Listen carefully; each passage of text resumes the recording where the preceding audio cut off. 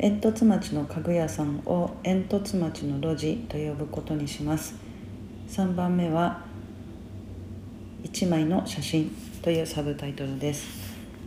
ルビッチはポーチの中からビスケットを取り出し2つに分けると2人に手渡しました。僕はさっき食べました。ティンバー・ジョンがバッグから水筒を取り出すと中身のコーヒーを蓋のコップに入れて2人に渡しました。2人で飲んでね。ジョンはそう言うと水筒の方の残りの分を飲み始めました。浜辺が近づいてきました。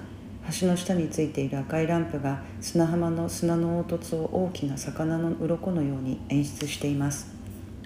3人は浜辺に腰を下ろして話し始めました。ジョンさんは海の怪物を見たことがありますか？いや、ないよ。どんななの？真っ黒で大きくて海をうねらせる怖い生き物です。うちの父ちゃんを船ごと飲み込んでしまったんです。それは大変だ。ティンバー・ジョンは立てた膝の間に顔をうずめると、今度は空を見上げて星の話を始めました。ルビッチとプペルは驚きました。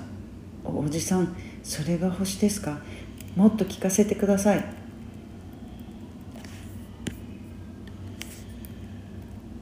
ティンバー・ジョンは星を見たことのない2人に驚きましたが、もっと驚いたことにはこの船ではまだ誰一人星を見たことがないということでした。ジョンは毎晩のように頭上を見上げればさんざめく南十字星やオリオン座や天の川の物語を聞かせてあげました。うちの父ちゃんは嘘つきなんかじゃないって僕は信じています。そして今僕はおじさんの話を聞いて、父ちゃんは絶対に生きていると思いました。ティンバー・ジョンは優しく微笑むと胸のポケットから1枚の写真を取り出しました。それは1枚の星々の写真でした。これを君にあげるよ。いいんですか？いいとも。家に帰ればあと1枚ある。君がこれから見る景色を先に見せてしまってよかったかな？いいえ、僕たちこんな素敵な世界が頭上に広がっているのを見たとき、一体何を感じるんだろうって楽しみで仕方がありません。ルビッチが興奮して言います。プペルもルビッチの横でガッツポーズをとってうんうんとやっています。そうこうしている間にティンバー・ジョンの乗ってきた船が暗闇から姿を現しました。お、あれだ。あいつに乗って帰らなきゃ。ルビッチ、プペル、星を見つける旅頑張って。また来るからな。異端審問官が監視していることを悟ったティンバー・ジョンは静かに2人の背中を橋の向こうに確認すると、船の方へ走っていきました。煙突町の路地5、これでもか。その後もティンバー・ジョンは何度もルビッチとプペルに会いに煙突町にやってきました。異端審問官の目につかないように船が消えた瞬間に路地に潜り込んで、ルビッチとプペルが座っている煙突を見つけて小さな鏡をかざします。すると街中の赤いランプが反射して2人の目に留まります。ルビッチとプペルの2人はそっと下へ降りて、今度は3人で浜辺に向かい、浜辺で話をしました。この様子をある日アントニオに見つかってしまいました。アントニオが異端審問官を呼びます。逃げるプペル、立ち去るティンバー・ジョン、目の前に立ちはだかるアントニオを見上げるルビッチ。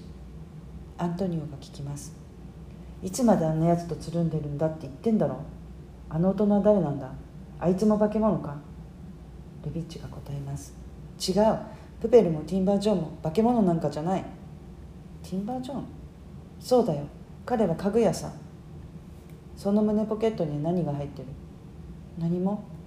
という前にアントニオがルビッチの胸ポケットから取り上げたのはティンバー・ジョンがくれた星の写真。なんだこれは？アントニオが聞きます。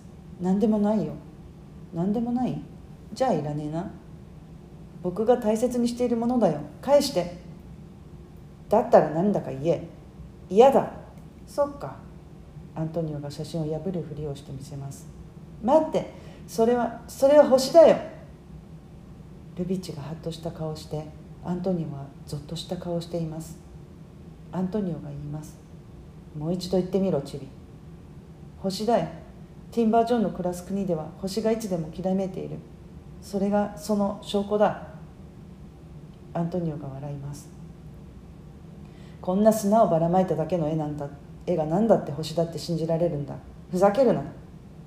アントニオは写真をビリビリに破ってしまいました。ルビッチが涙を飲み込んで駆け出しました。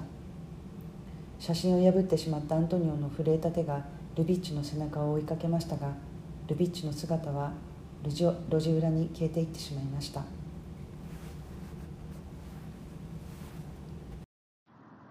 Hi, I'm here to send everybody a message about what is happening in Japan. There is a Comic Con planned on Japan.